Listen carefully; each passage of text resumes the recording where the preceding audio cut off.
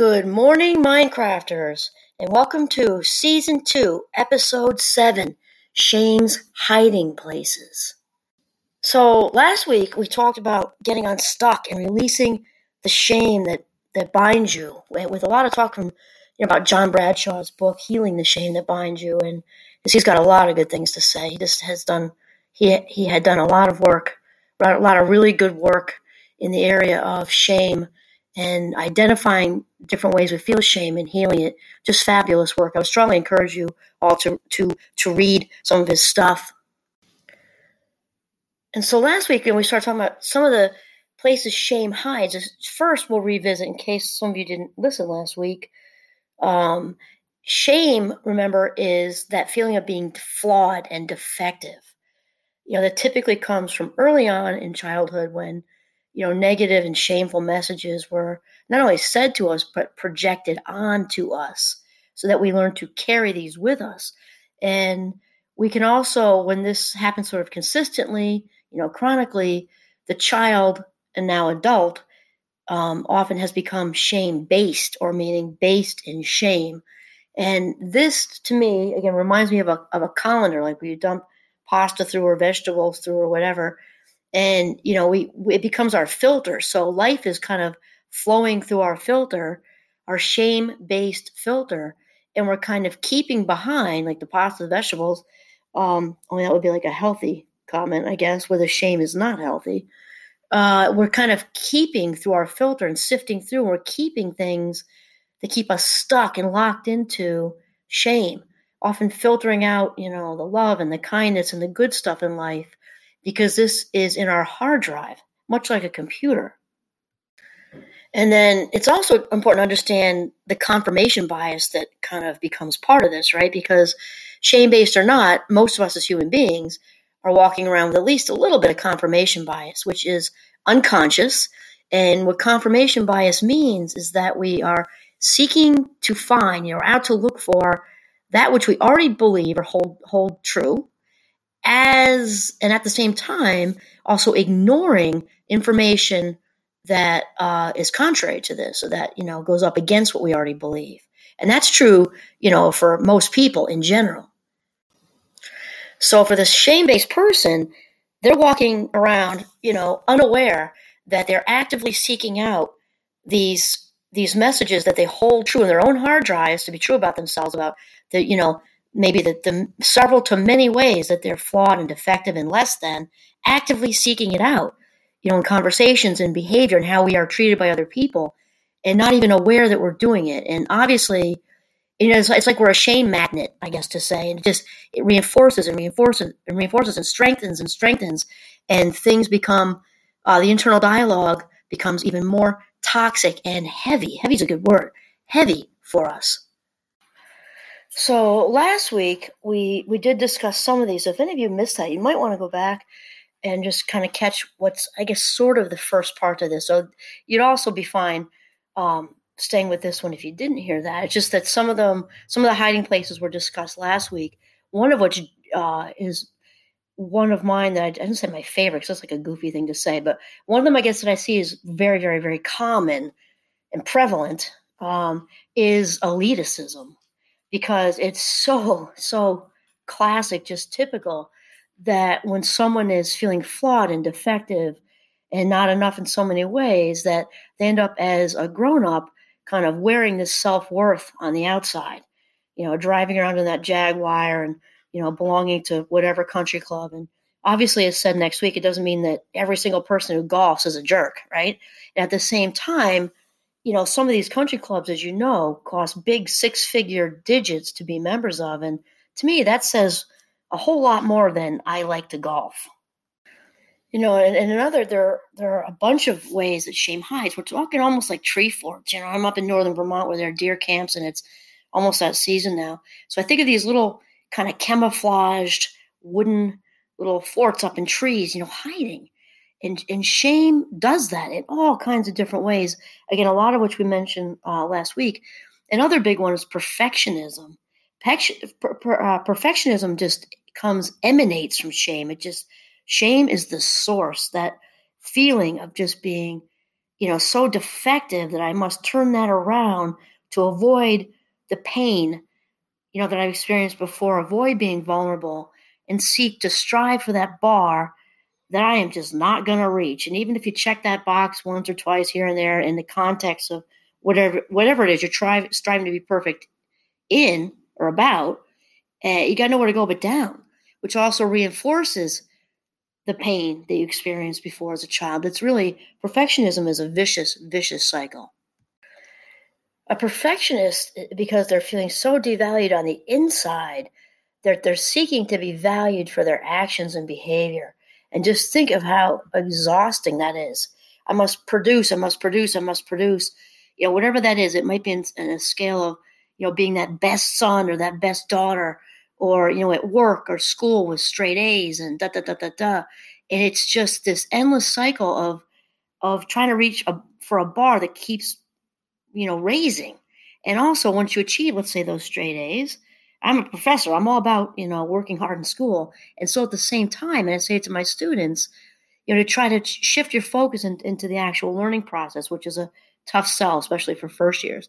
But the fact is that straight A's, after you achieve that, after that, you're just, when you make that, you reach that, you're just checking the box again. You're just making it, barely making it sometimes. And there's nowhere to go but down. It's just not a healthy mindset, no matter what context you put that in. Again, whether it's the perfect sibling, perfect partner, perfect employee, perfect whatever, that doesn't exist, and it just sets ourselves up to fail. And this often kind of stems out of, from early on, when, at least on our perception and how we're perceiving things with our parents, is that we're only going to be loved and accepted for who we are based on what we do. And that kind of starts this also an endless cycle of comparison. And John Bradshaw says, perfectionism always creates a superhuman measure by which one is compared. And no matter how hard one tries or how well one does, one never measures up. See, and that just stays with us. We bring it right into adulthood. Never measuring up is translated into a comparison of good versus bad, better versus worse. Good and bad lead to moralizing and judgmentalism. Perfection leads to comparison making. And it's just, again, exhausting, because it's just this bar that can't be reached, and this kind of like a gerbil in a wheel that's just doesn't, it's just going to keep spinning, and without an end or some kind of feel good, outcome to it, because that isn't what happens, at least not in the long term. He says that comparison making is one of the major ways that one continues to shame oneself internally. And John continues to say, one continues to do to oneself on the inside what was done on the outside. That is so spot on accurate. Judgment and comparison making lead to a destructive kind of competitiveness. Competition aims at outdoing others rather than simply being the best one can be. Spot on accurate, John Bradshaw.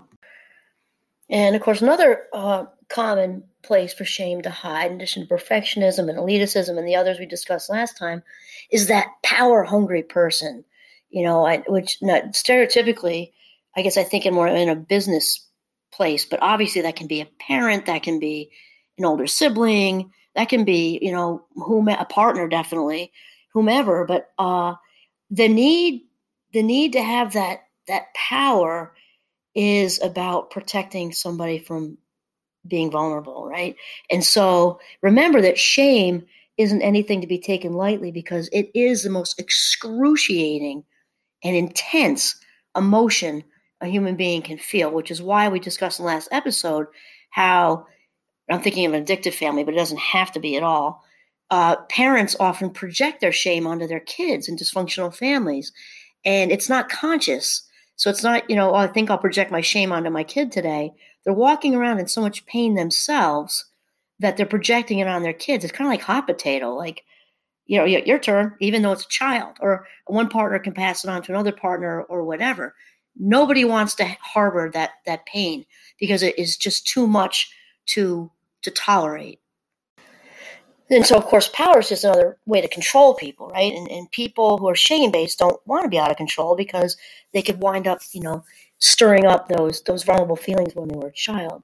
And because vulnerability, as John says, also opens up someone for the potential to be shamed all over again. So they seek to have this power as sort of like a shield or a protective device. John says that the striving for power flows from the need for control. Achieving power is a direct attempt to compensate for the sense of being defective. When one has power over others, one becomes less vulnerable to being shamed. Power seeking often becomes a total dedication and life task. In its most neurotic form, it is an out-and-out addiction. Individuals spend all their energies planning, scheming, gaming, and jockeying for position in order to climb the ladder of success. Power is inherent in certain roles or positions. Such roles are often sought as jobs to cover up shame. And this has me thinking about adult children of alcoholics, I'm going to do a whole thing on that, which will probably be a two-parter because it's kind of big. But shame is obviously inherent to addicted families. I mean, it's in the hard drive of the family system. And so there are certain jobs or careers that kind of attract shame-based people. And we're going to get to that later. And I'm right now he's talking about a doctor saying, if I can just gut it out being a doctor, no one will ever look down on me again. No one will ever look down on me again.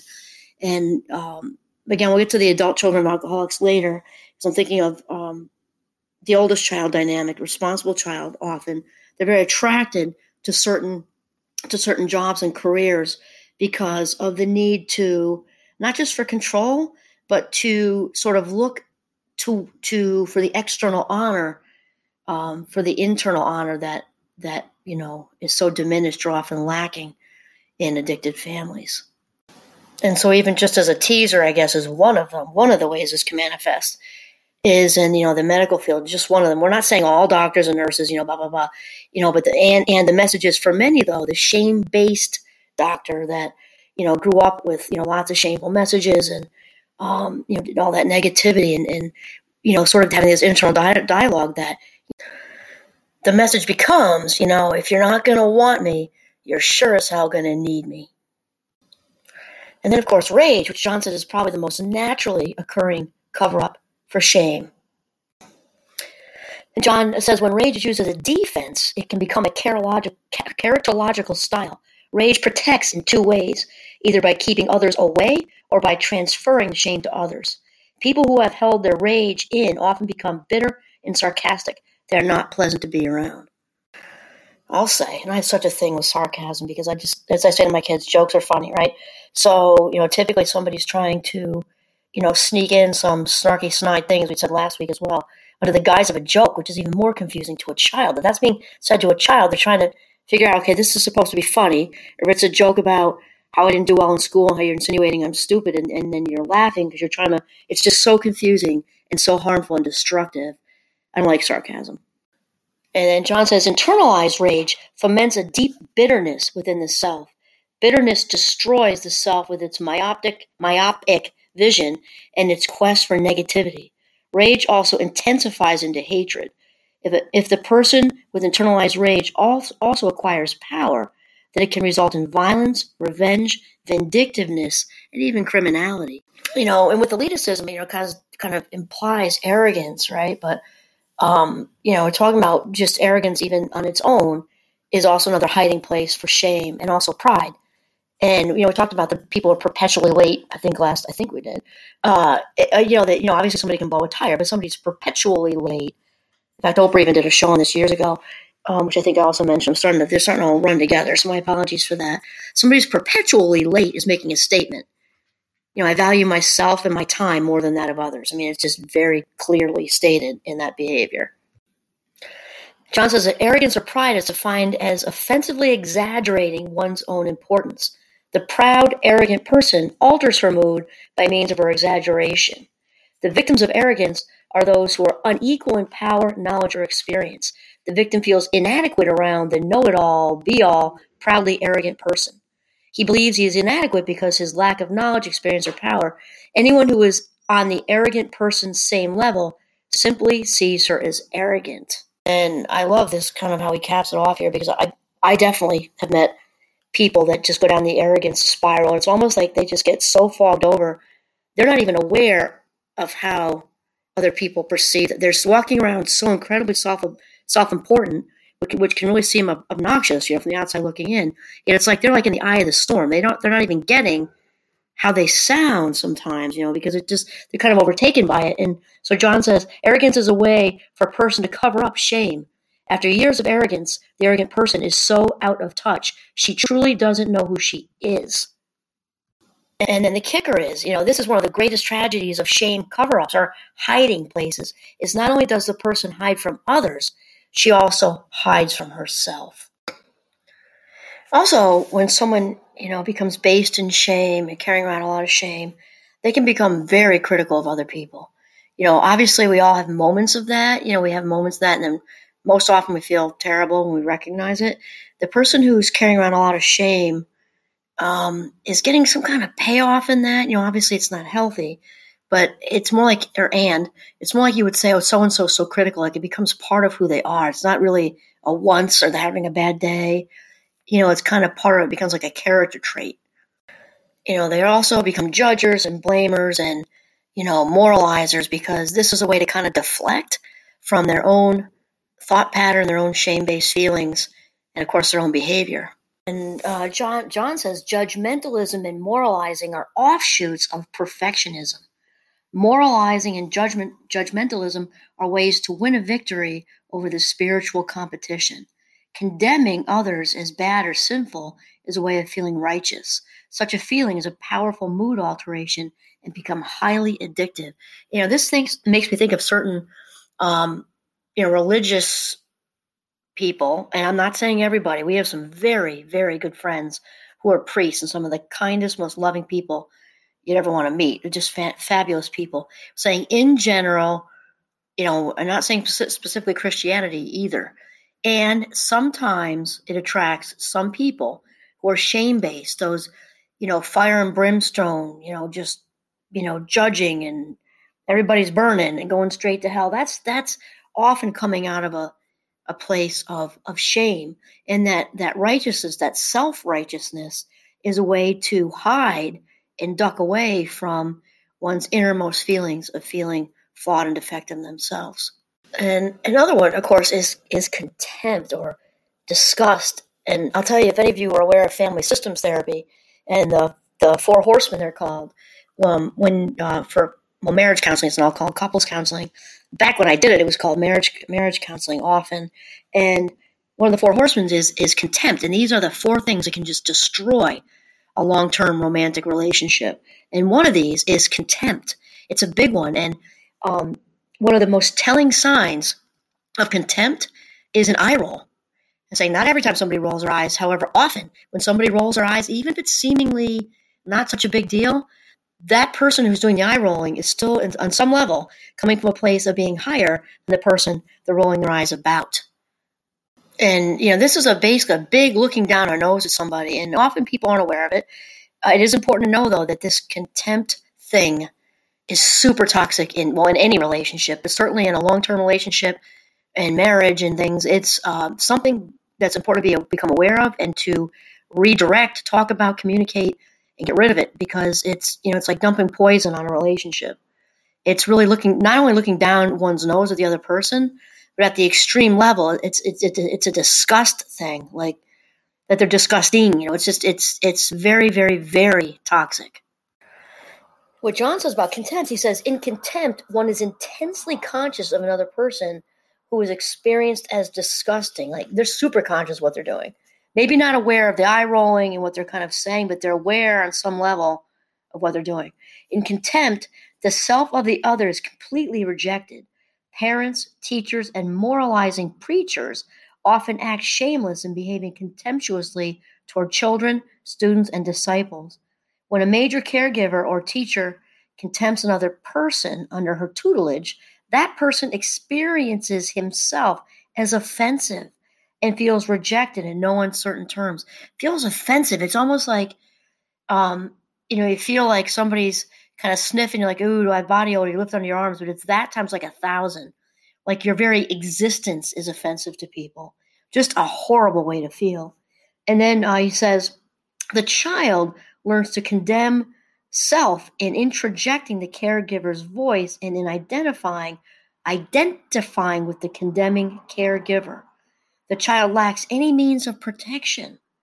Identification allows the child to feel unprotected. The child then obviously learns to condemn others later on, as he was condemned himself. And this has me just thinking, like, I just want to hit the pause button for a second, because think about all these different ways we're talking about to hurt other people. To really, really hurt other people, because it's coming from a place of being hurt ourselves. And so, as they say, hurt people often hurt other people. Damaged people often try to damage other people, right? It's definitely a thing. And when we think of all these different things, they're coming out of shame.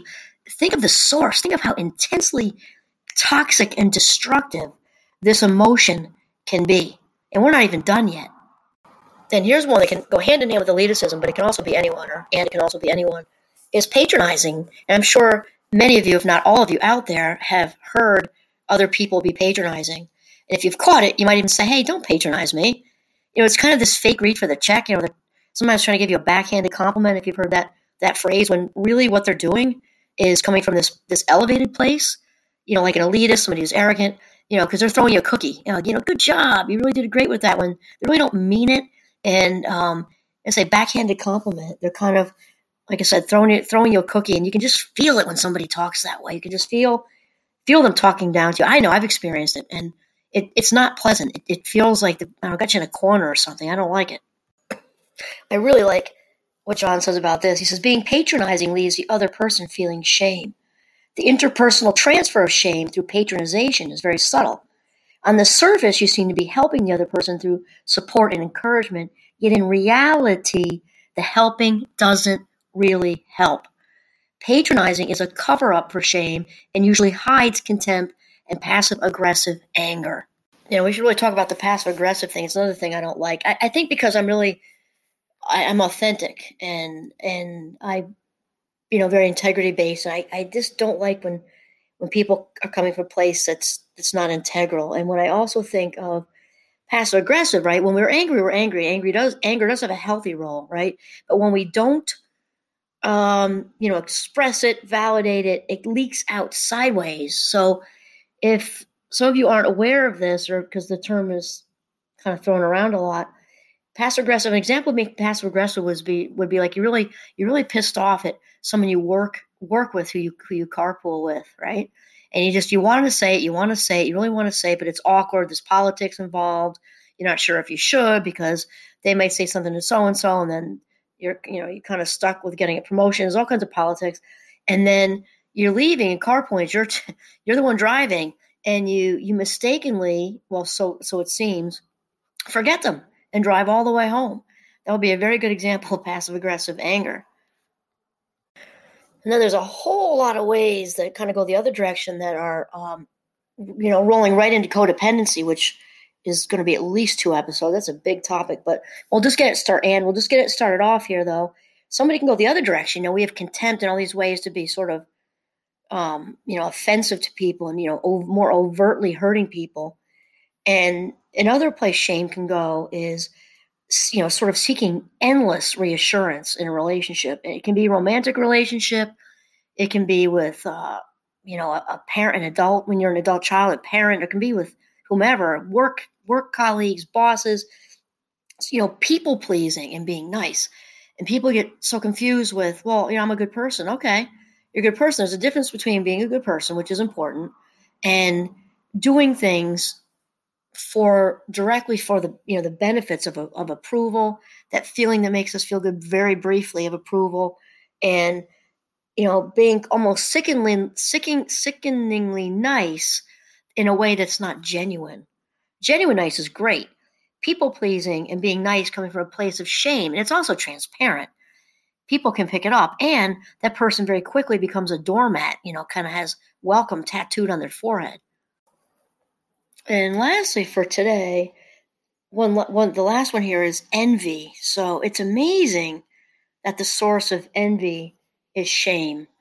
And, it's this. John says here, this is easier. The most childish form of envy is greed. When I envy someone, I begrudge her something or some quality she possesses, wisdom, courage, charisma, etc. the envier magically believes that if he had that quality, he would be okay. I even want to expand on that and say not only that quality, but that the circumstances of that person professionally. If I had that opportunity, if I would have known that person, if the timing of that, and I'd been the one who happened to be there, 15 minutes early and met so and so who owned and ran whatever. That I think also counts for sure. And he says envy in the form of greed is exploited by modern advertising, which offers the post-hypnotic suggestion that we are what we possess. That is a whole nother thing. We are what we possess. If I had this, had that. So the elitist is definitely thinking this. The elitist is wearing his or her or their, self-esteem, self-worth, and honor on the outside. And that also comes from envy and ultimately toxic shame. So maybe some of you are aware, I'm not sure, but the big ACOA or Adult Child of Alcoholics movement happened, at least in the States, in the 80s. And certainly John Bradshaw is part of that, Claudia Black, she's a big part of that, and Janet, she's a dash, I always forget her last name. They've done a lot with this whole inner child thing. And I love the idea of it. And as far as I know, that's when it was introduced. And the sort of thinking around it makes so much sense, because I think many of us think that as we grow chronologically older, that our insides, kind of follow suit. And that's just not true. And especially when it comes to such an intense emotion as shame, if we grew up in an addicted family or not and just had a lot of shame, however we received it doesn't really make a difference. We, in a sense, get stuck emotionally, and not in every way, but in some ways. And we continue to again look, seek out these messages. We're actually we're not conscious of it. We're seeking out these shameful messages that we're kind of comfortable with and used to, familiar with, and our behavior also seeks out, people treating us this way. So it's just like this ongoing cycle until we become aware of it. Only when we become aware of something can we then choose to change it, because we obviously cannot do what we do not know. It's truthfully, this is just my own personal opinion, but if we could alleviate the shame, let's say the majority of shame across the entire world, we would have very, very few, if any, problems. And there certainly wouldn't be a need for, psychologists or prisons or anything. Shame is the root of all of it, in my opinion. And of course, as a very good friend and colleague of mine, Dr. Dave Lander says, once we become aware, we become responsible. And, whether that's an awareness of some big, global injustice or something like that, then we have a responsibility. And also we have a responsibility to ourselves. Once we become aware of our own, toxic shame we're carrying around, and maybe even being shame-based, realizing that not only are we hurting ourselves, but we're hurting other people, probably people we love and care about, that it's really important to ease the pain, right? It's like Field of Dreams. I love that movie. Ease the pain. Ease our pain and ease the pain of others, because, what we do to ourselves, we do to other people, and what we do to other people, we do to ourselves. And so in the next episode, I didn't realize I put this off for a third one. I did not realize it was going to, take us a while to get through this conversation. Though it's so important not to rush things. It really is important to be able to digest, what we're taking in, especially with such an important topic as shame and the toxicity that goes along with shame. And I'm also kind of aware that it seems like 30-ish minutes is a good line, because people tend to, lose focus, including myself. So for the next one, we're gonna jump right in and get into kind of the discovery phase, and then how to get started and committed to have the courage to kind of get going with releasing the shame and healing the shame, one step at a time, because there's some very good strategies that we can do to kind of undo this wiring. The brain is very, very plastic, as we say, and malleable. The brain wants to heal. And of course, it also likes patterns. So if we're a negative Nelly, or we're used to our shame-based thinking and all that, it's going to take some commitment and some repetition, just like with a toddler, to turn this around, because, years of habit And familiarity with these patterns is obviously going to take some undoing. But here's the thing. Once you just get just a taste of what it's like to let go of some of the heaviness of shame, because shame is it's a burden. It's just a burden on the spirit. Once you get that first kind of breath of fresh air, taste of, I'll say, the good life, it becomes, sorry, a truck went by. It then becomes easier and easier and easier to keep the ball rolling with it, because it just feels so good. It's not like an instant pleasure point thing, like having a great burger and a pile of fries, which I'm a fan. I'm not putting that down. But when we feed our spirits, oh my gosh, it's just such a content feeling, such a whole, complete feeling that you walk around with, and it's such longer lasting. I guess that's the best way. It just feels so good. And once you get a taste of that, you will be off and running. And on that note, Minecrafters, I'd like to thank each and every one of you for listening across the United States and world, with a special shout out to Chile. Muchas gracias por escuchar, Chile. And on the last note here, this is Kimberly Quinn signing off from Northern Vermont. Have a mindful day.